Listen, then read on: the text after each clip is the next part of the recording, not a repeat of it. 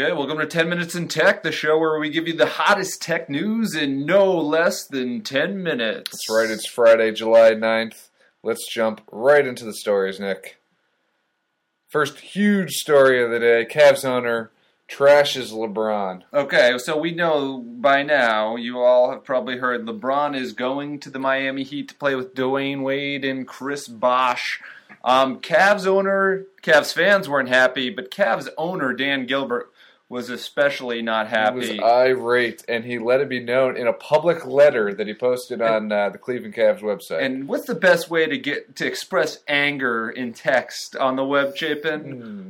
Maybe Comic Sans? Comic Sans font. That is just a font that screams.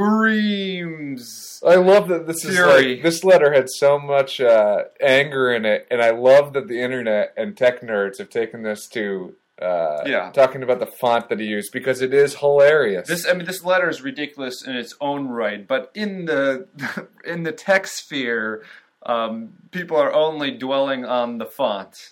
Comic Sans, so MG Siegler wrote this awesome article in TechCrunch. Basically, to put it in perspective, a quote that he uses is the last time. Where is it? Excuse me. The timer. The last time I saw a letter written in Comic Sans, it was a chain email containing LOL cats from my mother. So this is to say that Comic Sans typically is used by 6-year-old children. Yes. Not however old. Not millionaires trying to write a very serious letter to their fans. If I was a Cleveland fan, I'd be very concerned. That is not very. That's not very assuring for the owner of your franchise. Okay, next story. Kind of staying in the NBA. Gowalla the New Jersey Nets just put up a giant billboard in New York City. Yeah, giant banner in New York City with the new mutant Russian owner and Jay-Z. Who both own the team. I don't know, something like, we're going to win, or something like that. It said this is the blueprint for a championship. And it shows Jay-Z and this new Russian billionaire, the new owners of the Nets. And then underneath it says... Check in using they have they're encouraging fans to check into this billboard. And for those of you who don't know, Foursquare, the other big location service, they're based in New York City. Yeah. And that's their home turf. So this is like Gowalla's big attempt to infiltrate New York City. Just say check in with Gowalla to get a special item next. You get a special item, Gowalla. The only problem, Chapin, is that no one has checked in. 64 people have checked into the billboard. This is a billboard that probably costs... Or 84 check-ins hundreds of thousands of dollars for the Nets, and literally only 80 people have... This is where I just want to say, Nick, you and I have had arguments about marketing and billboards in the past. Again, all billboards are totally different, so some might work. But this is a great example of just, this stuff doesn't work anymore, especially when people don't have any idea what Gowalla is. Well, that's not the point. The point is not that the billboard's in Times Square. People are going to see it. It's good advertising. No, I argue that people won't see it because there's a billion things in Times Square. They're not going to be focusing on the little Gowalla thing. With the droid advertising, it works. But the thing is, the bigger thing is that Gowalla is getting creamed by Foursquare. Yeah, they are. And this feeble attempt. 84 check-ins. I bet they had the same people that worked on the Microsoft Kin work on this banner. Yeah, they need a better franchise than the New Jersey Nets to get... Okay, let's jump to the next story. Okay, Nick, the iPhone 4 has burst into flames. Did you see these pictures? Literally. Somebody sent some pictures to the Boy Genius report. Basically, their phone was plugged into the computer, the USB cord, and it caught on fire. Yeah. Now, this isn't unheard of in technology. I think it's happened with some Macintosh computers before. I guess, but obviously, this is probably a one-off thing. Yeah, we would hope. But still, this is while the phone at this time, while the phone seems to be having its problems because of reception issues and stuff. Yeah, this is not good timing for iPhone 4 to burst into flames. Yeah. Because Pretty there's cool pictures. I not must a say. ton to say about it, but it's kind of interesting time. Bad timing for Apple. That's the message. Okay, next story. Okay, Nick. Ooh, this is a biggie. This is also iPhone 4 related. Fring supporting video chat now. Yes. So we complained day after day about how stupid FaceTime is because it only works if you have another iPhone 4 and It you're only works over Wi-Fi. on Wi-Fi, in which you probably have a computer near you anyway. Yep.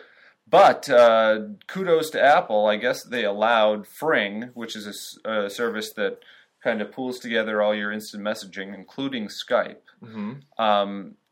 So Fring just pushed a new release for their app on iPhone that enables video chat, and not just on all iPhones, but over 3G as well. Yeah, so you can basically talk to anybody with a Skype account. Yep. So, my thought is, yeah, this is cool, but one, didn't Steve Jobs just come out and say they built this amazing technology? You can talk video chat. Unbelievable, never heard before. Seems like that's not true. Even though we know it's not true.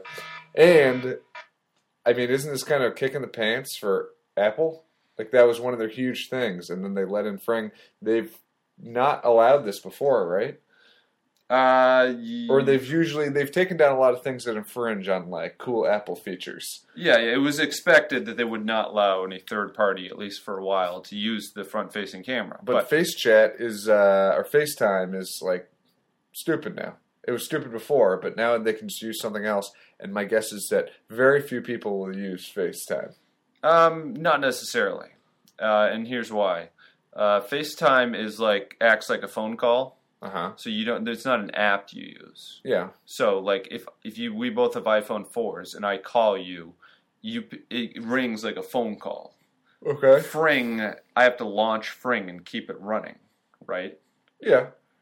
So I don't know. So just a lot of people aren't going to. Yeah, but that doesn't sound that big of a deal. Well, it's not that big of a deal, but it's definitely. I mean, it's easier. It's different.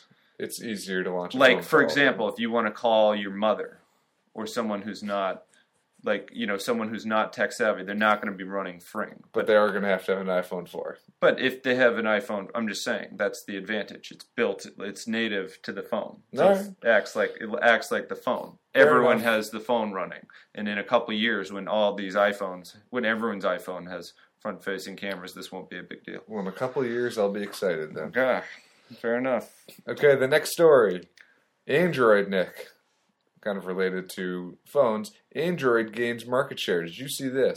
From February to May of this year, it looks like most phones, including iPhones, dropped in the percentage of their share. But Google Android phones actually gained 4%.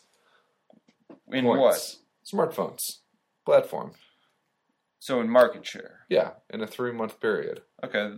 So that's not surprising, right? No. Well, I think it's kind of... I'd be curious to see the numbers for the summer because obviously the iPhone 4 will boost Apple back into a Yeah, I think percentage. so. But no, it's not surprising, but it's cool to see that Google keeps on trucking. So their method of having a lot of different phones on Android seems to be working. And, I think so. That's not to say their percentage is still very low. It's 13% compared to RIM's 41% and Apple's 25%. Yeah, I think the biggest thing actually from these numbers is that Microsoft lost 2%, about 2%. And Palm lost 0.6%. So this isn't to trash Apple. It's to just show that Google is going to become basically the most prevalent smartphone. And all these other phones are going to dry up. Yeah, it certainly looks like it's going well. Except for the iPhone. Okay, Nick, what are the 2 things that you love most in the tech sphere? Flash and 3D. Well, what if I were to tell you that they were going together? Adobe Flash, Nick, is going 3D. This is a kind of a preliminary report. It doesn't give a ton of details, but basically it has a Adobe product manager saying, like, this is going to be huge. 3D Flash combining. Okay, this is deceiving. This doesn't actually mean you're going to be looking at Flash in 3D goggles. This means you're going to be able to. Flash is a vector imaging program. Traditionally it's in 2D. You're just making flat images. Well, like something like Maya or Pixar movies are made in 3 dimensions, 3D modeling. So all this means is that they're going to add 3 dimensions to Flash, so you could make conceivably video games in 3D. So if you could make more legit video games. So can I wear the glasses? This has nothing to do with the glasses. As much as I would love to rip Flash for making you wear 3D glasses, this doesn't necessarily have to do with it. It makes it easy for probably just because it's software. It would be easy to port over to 3D, but this is not. Okay. This is no Avatar. Okay, next story. Okay, this is a cool app I wanted to talk about from this company the app's called Epic Win, and basically it's kind of a to-do list that's more of a game. It's like an RPG combination, to-do list / RPG. So the idea is that to-do lists are very boring. People don't like doing their normal chores, and all these games on the iPhone just distract you from doing practical things. Well, this combines both things together so that when you do real things on your to-do list, you get points. You get points, and you can upgrade to different levels. It sounds kind of nerdy, and it's extremely nerdy, but I love it. The question of you could always just lie. You can, but that's Makes really you pathetic.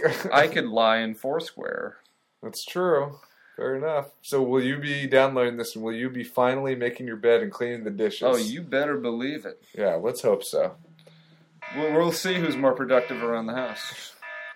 Okay, this one, I don't even know what to say about this, but basically, I saw a video with David Cameron and Mark Zuckerberg talking to each other, and I just had to talk about it. Okay, so David Cameron, the new Prime Minister of England, or the UK, not particularly popular. Yeah, basically the UK is in, crazy deficit, and they're trying all these new campaigns to get suggestions for how to decrease it. And they've actually opened up a pretty popular Facebook page to actually get suggestions from the general public, to open it up and hear a little bit more from the UK citizens. Yeah, I think that's great. So he basically just thanks Mark Zuckerberg, and the conversation between the two is so funny. David Cameron is in his probably $5,000 suit in his office, and Mark Zuckerberg is in his T-shirt in his bedroom. And very fitting, but that's a very cool idea. I think it is a cool idea, and I mean, like this article says too, 26 million British citizens are on Facebook. There's certainly going to be a lot of people that will probably be engaged using this that they would otherwise not be engaged. Sure. That is all. But just watch the video, because that's the best part. Zuckerberg talking to the Prime Minister. And finally, Nick, the other day we talked about Prince declaring the internet dead. Well, I got news. Kenny G doesn't think so. Throw down. Kenny G has come out and basically said Prince is wrong. The internet is not dead. And you want to know why? Because I use the internet, and I'm not dead. Is that what he says directly? He says if the internet is dead, then I must be dead too, because I use it all the time. In fairness, Kenny G, I think that's debatable. A lot of people just went, Kenny G's not dead? Yeah. And then he also said some weird stuff. But no, I mean, Kenny G's right. So he says that Prince refuses to use digital platforms to distribute his music, but Kenny G says he will do what it takes to stay connected. Yeah, and believe me, if Kenny G can sell records on the internet, I feel like Prince has a pretty good anyone can chance. So the Kenny G Prince feud is starting to finally blossom. Can we please get a Twitter war? No kidding. Although I have a feeling Prince doesn't have a Twitter account. No, but you can go to KennyG.com to buy his new album called Heart and Soul. Ooh. Yeah, unfortunately, yeah, this feud isn't going to get that juicy because Prince is going to have to respond in the newspaper. Yeah, that's true. And nobody will be seeing it. It's not quite as good as a good old-fashioned Twitter fight. So I'm glad we ended the show on a Kenny G reference, Nick. And that's going to do it. Happy Friday. We'll be back with you again next weekend.